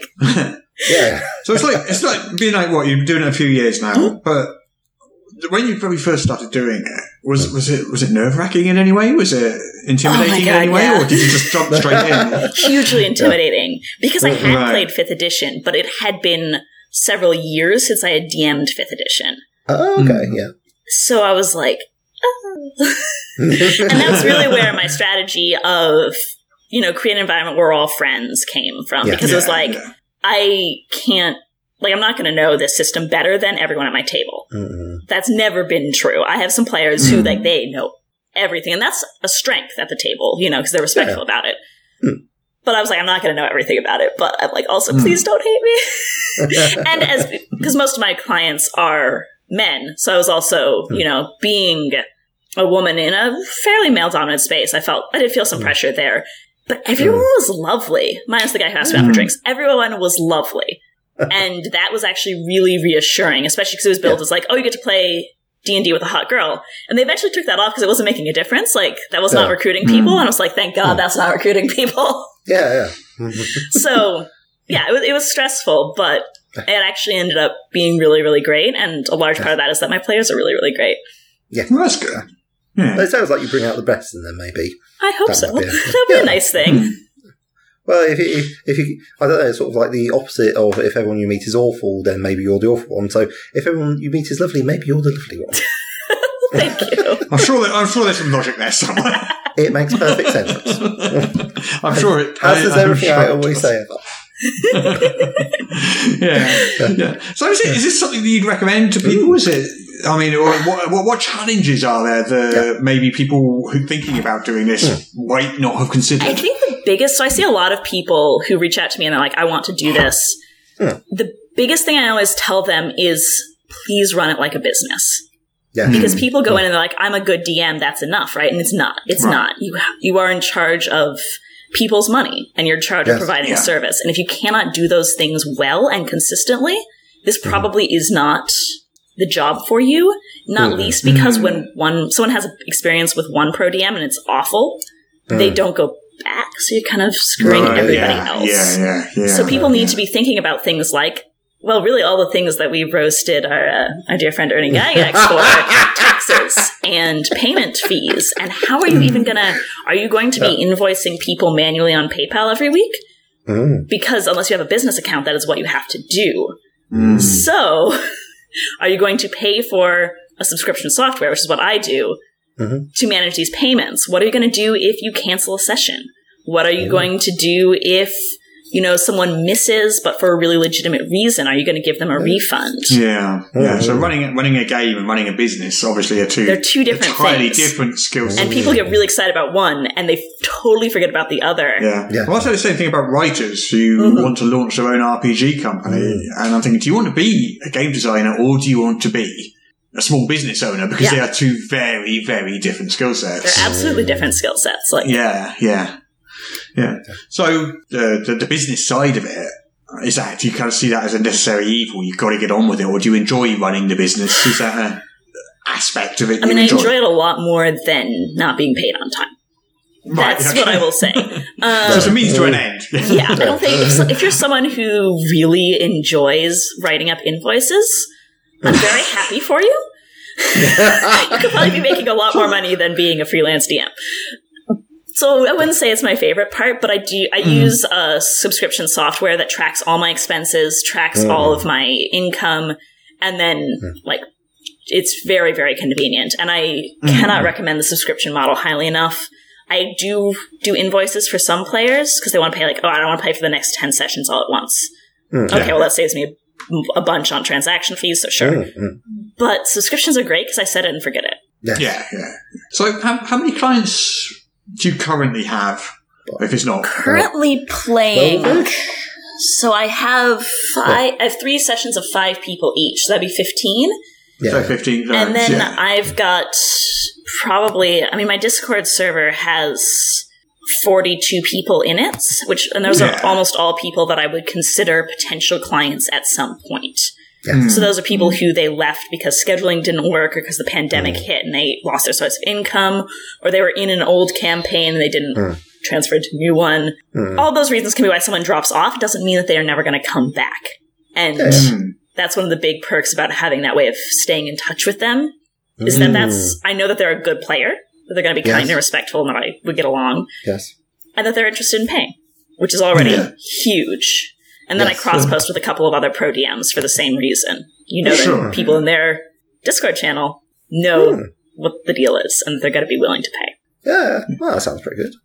But obviously you have a lot of other stuff going on in your life as well. You're PhD, you're an RPG designer, and things like that. And so this is kind of one of various things that you juggle. But is it ever something you could think, this is the thing that I could do full time, or is that always going to be? Probably not. And the reason for that is, one, because I love research. I love being a PhD student. I want to be in academia. Yes. And a full-time 4-4 course load and being a professional DM, that might get tricky. Yeah. That being said, it's the coolest side job I have ever had. By a lot. So By a lot. Work. And I have mapped out what it would take for me to do it full-time.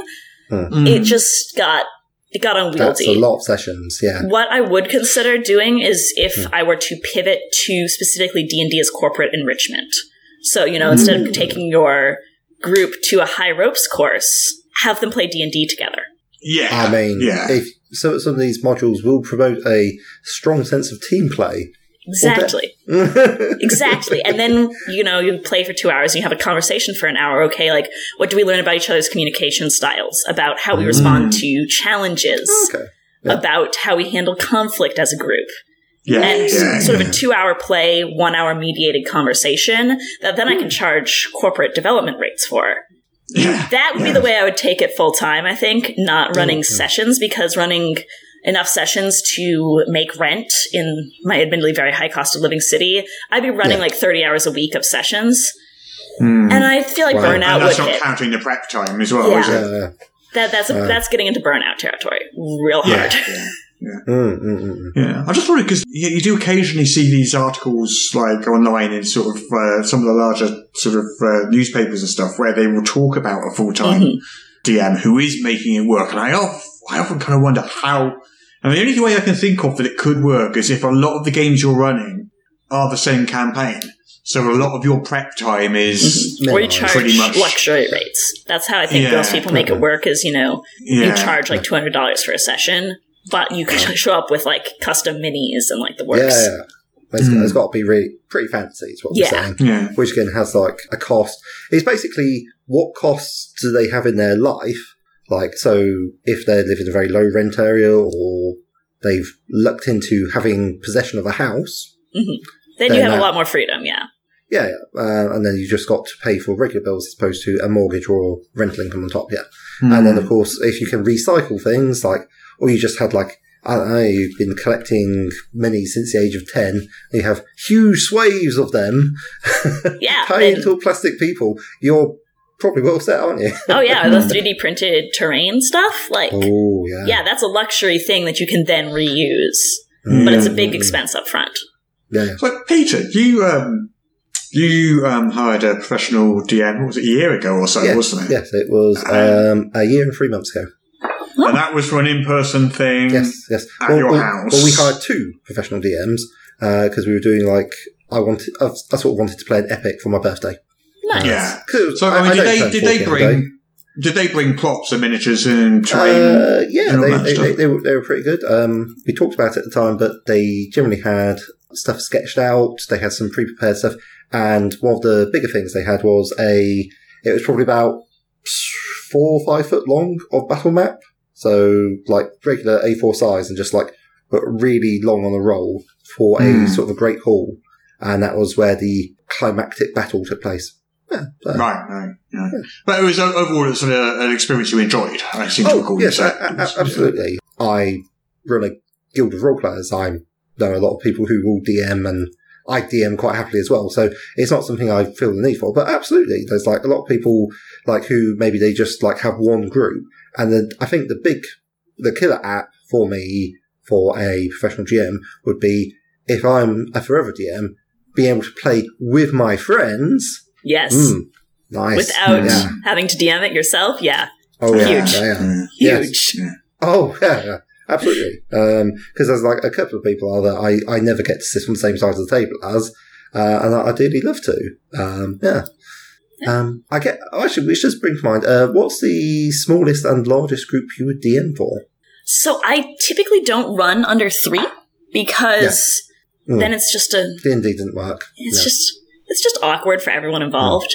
And it stops being cost effective for me as well. So I won't start a new campaign without 4, just because if one person drops and you start with 3, then that's bad. But I'll run for 3. Largest, I try and keep it at 6. For a one-time event, I could run for more. I probably wouldn't go above 7 or 8. But that's when you're looking at a birthday party where you want to include all the kids or whatever. And it's just tricky because people don't get the same FaceTime when it's a large group, and so they don't feel necessarily as included. Yeah. No, I mean, I imagine, I don't know if online, but face-to-face, the largest group I've run is something like 8 or 9, and I found that too much. I think on Zoom, that would be worse. It'd be harder on Zoom. It's easier for people to fall off, too. Yeah. And it's harder for people to see who you're talking to just by who you're looking at. Some of the body language, when you got a large group, becomes more important, I think. A lot of my GMing style involves gurning.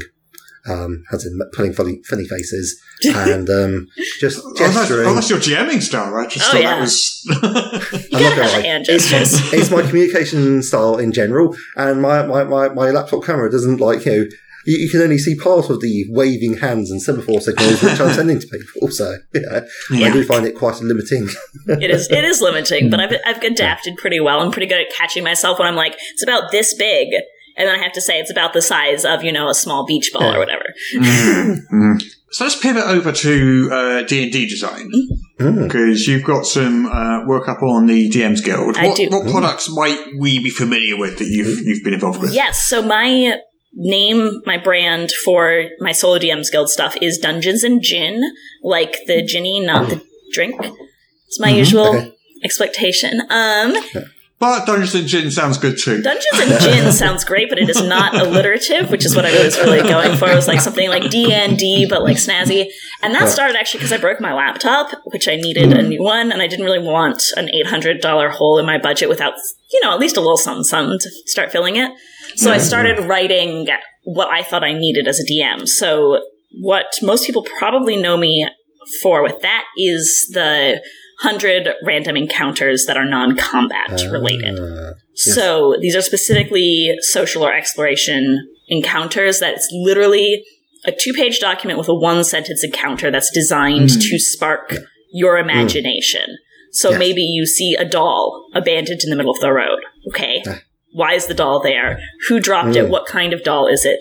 But suddenly that's giving the DM something to prompt. I love that sort of thing, because a sentence like that can often work out like half an hour of play. Yes, exactly. Just literally just dropped in, just as the players discuss it amongst themselves, try and work out what's going on. And half the time the DM, you've got no idea. You've got no idea. You don't have to. You can spitball off of that, you know? Yeah, exactly. And there have been some very, very successful Kickstarters just based off entire books, that sort of thing. So definitely a useful thing to have. Oh, I love that. That's so useful, that sort of thing. It really is. I've got 7 of them up right now. I'm pretty sure they're all at least some level of bestseller. I think the most popular one is On the Road, obviously, because you're traveling, closely followed by the Urban Encounters. But they're pay what you want, and that's a big... That's my most popular. And then I've got similar kind of drag and drop things. I've got they stop at a tavern. Crap. What tavern? What's on the menu? You know, because invariably someone goes in and is like, oh, like, what drinks can I order? And it's like, man, I didn't prep that. So it's stuff like that that's designed to be really easily accessible and fit into everything. Yeah, so and it's also Guild, being all in DM's Guild. And if for some reason you listen to this podcast in English but you prefer French, they are being translated into French by the lovely Quinn Jolinar on Twitter. Oh, did I not mention it? Well, in a minute we've got to start the entire podcast again and do it all in French. So, good luck. There's a reason I'm not doing the translation. But they find the Spanish version hardest. So, and there's a bunch of stuff like that. Just little drag and drop things that are helpful and useful. And then I've got a couple of co-writing credits as well on a bunch of different things. So one of the things that you are involved with designing at the moment is Level Up Advanced 5th Edition. So what have you written for that? So I have been focused on the equipment chapter, specifically the weapons and armor segment, as well as working on building out the exploration pillar, which that one I worked on with a team. Weapons and armor is kind of my baby. And I love it very much. Through weapons and armor just last night. We were doing session 0 for a Level Up game last night. Whole bunch of guys just going, ooh. Looking at the Chinese. Yes, I had a ton of fun with that. I spent a lot of time on YouTube researching videos of like people actually using a flail to try and determine what properties it would have. So it's actually based on a lot of real world application of these weapons. And I hope people like it. I really like what you put together. I'm a big fan of Kit. And I think the stuff you put together makes a lot of sense. What would you say your sort of most exciting innovations or additions that you've added to that chapter? I think the thing that I really like is the flexibility of expanding something that was in original 5th edition, which was that weapons have properties, and saying, okay, we can do things with that. It doesn't have to be as limited as original 5th edition said. You know, why isn't, the ability to hide it like discreetly in your clothing, the dagger at the top of your walking cane or the boot knife, that can be a property too. Or your ability to trip, or the fact that armor and weapons made out of different things function in different ways. If you're using a bone club and it fractures, you're not repairing that. Yeah, there's a big old list of different materials there, isn't there? Yeah. And bringing back things like, cold iron should have a mechanical effect. That's a classic piece of storytelling when it comes to the Fae. Yeah.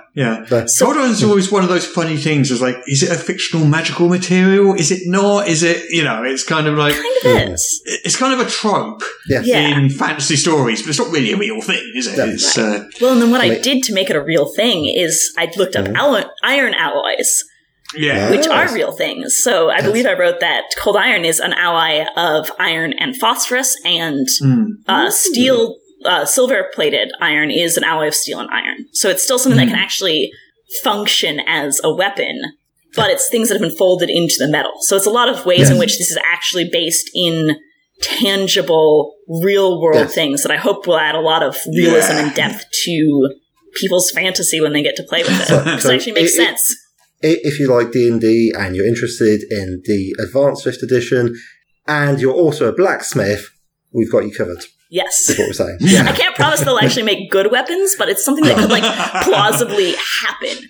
And that's fun. Fun sounding weapons, yeah. If you have to fight a werewolf, at least you'll have a silver sword to do it with. Yes. So if I'm a 5th edition player, I've been playing 5th edition for 5 or 6 years, and I've picked up the Level Up core rulebook for the first time, the shiny big hardcover book, and I open up to the equipment chapter. What to me as a 5th edition player is going to be the big ooh.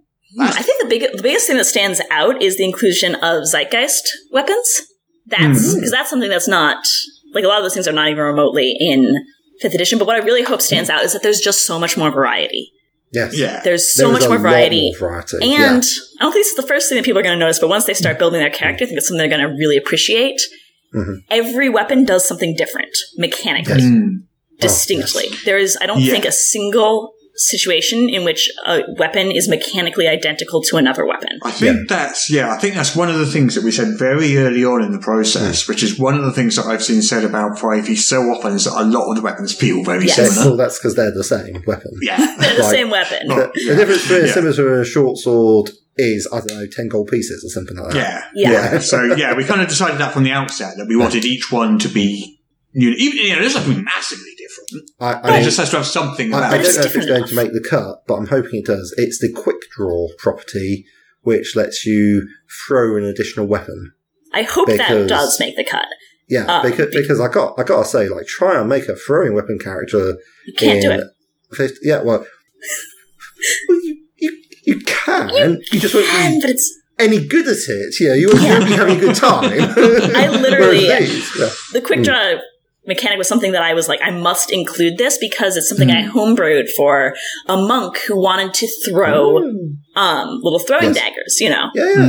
Shurikens. And he couldn't make it work mechanically and still be a functional character. So I was like, yes, you can throw. You need the rule support to do that. Yeah. You need the ability to draw more than one thing and then throw it to make your multiple attacks. Nothing else works. So that's why the quick draw property is in there, just because it solved a really legitimate issue with the original 5th edition. It's very interesting. You mentioned the exploration pillar as well. You've been working on. What have you written for that? Yeah, so that was what did I do? That's been a minute.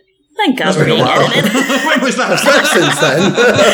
Well, no, I've been like really in. I took a break from weapons and got really into exploration, and then I kind of went back in and wrangled weapons. Yeah. So the really cool thing that I'm really excited that we've created is exploration challenges, which are designed to work kind of like a monster would in terms of they have CR, they have penalties, they have size, they have all these things that allow you to just take an exploration challenge and whoop right into your game. But they're designed to really flesh out that exploration pillar that's been so tragically neglected. So you're looking at things like, okay, you're walking along and there's a landslide. Ooh, well, what has happened here? Or maybe you're really high level, you're walking through the astral plane, and you stumble across the corpse of a dead god. That's possibly my favourite one, that one. I like that really one. Good. Yeah. It's like ribs reaching to the sky, a feeling of dread. Like, okay, tell me your players are not going to spend ages exploring that. And it's going to be great, and it's not going to be combat. That's something that D&D has not done well in a while, if ever, honestly. I can't think of any other previous time when it's been this mechanically supported. The other thing that I worked on was working on how to randomly create your setting from scratch and really working on how can terrains intersect with each other and how can they flow in an organic way. So even if you're randomly generating your setting, you're not just going to go from Arctic to desert. Something that makes no sense. You're not going to have one side of the city that's super hot and one that's super cold. There's some logic to it and where those things do happen, because sometimes it does happen. And it's like, all right, well, now you have to work out, okay, maybe it's a Arctic desert, and that's a thing. But really figuring out how to make these things make sense, even if it's as simple as I roll a bunch of dice and populate a hex map and we're done. Making that work and making that be interesting and engaging and exciting to explore, that was a lot of fun to write. Yeah, I bet. Yeah. I am super excited about how the exploration pillar, because I think that is the biggest probably the biggest thing Yes. that this game does is fleshes out that exploration pillar, and it's probably its biggest selling point, I think. Well, Maybe, I mean, there are other things, but... I mean, looking over the past year or so of Kickstarters, a lot of people are taking a swing at it. A lot of people. So it'd be nice to have it all part of one integrated system. Yeah. You add in that, you add in backgrounds, you add in how we've reworked the classes to have meaningful decision points, you add in having equipment that matters and that you can swap out depending on what you're fighting. Like all of those things. So much. We've done so much. Well, it's been a year now. It's been a year we've been working God, on this. it's so massive. Not being time. an obvious dump stat. Yeah. Interesting. Yes. No more dub stats. Things matter. Yeah. Oh, yeah, I want things that matter. Thank you so much for coming on, Sarah. It's an absolute pleasure. Yeah, no, this was delightful. This was so much fun. Thank you for having me.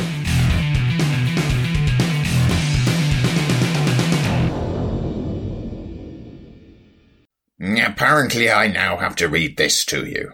This is the official podcast of Morris's unofficial tabletop RPG news, which you can find at enworld.org. You can find show notes at morris.podbean.com or wherever you found the podcast. If you feel like they deserve it, you can support the show on Patreon. In return, you will receive exclusive bonus content. Just go to patreon.com/Morris. If you're interested in his babbling nonsense, you can follow at Morris on the Twitter. Send your emails to morrispodcast@gmail.com. Not all of your emails, just the ones you want us to see. That's it. I'm bored now. You can go away. Shoo, off you go. Goodbye. Get out of here. I'm not going to, but yeah, I really should. Yeah. Tip jar? Yeah, so okay, no. Okay. Oh yes, that is Hudson. He's very cute. Oh, Hudson, you've woken up. Hello, Hudson. Yes, guest appearance by a dog. Yeah. Yes. He usually appears on the podcast at some point. We have actual listeners that listen just waiting for Hudson. He's a very good boy and deserves all of it. He's not a very good boy. All dogs are very good. He's a bad boy. Just don't mention the sofa. He has eaten a sofa. Yeah. Like the whole thing? One sofa. Yeah. In about half an hour. It was quite impressive.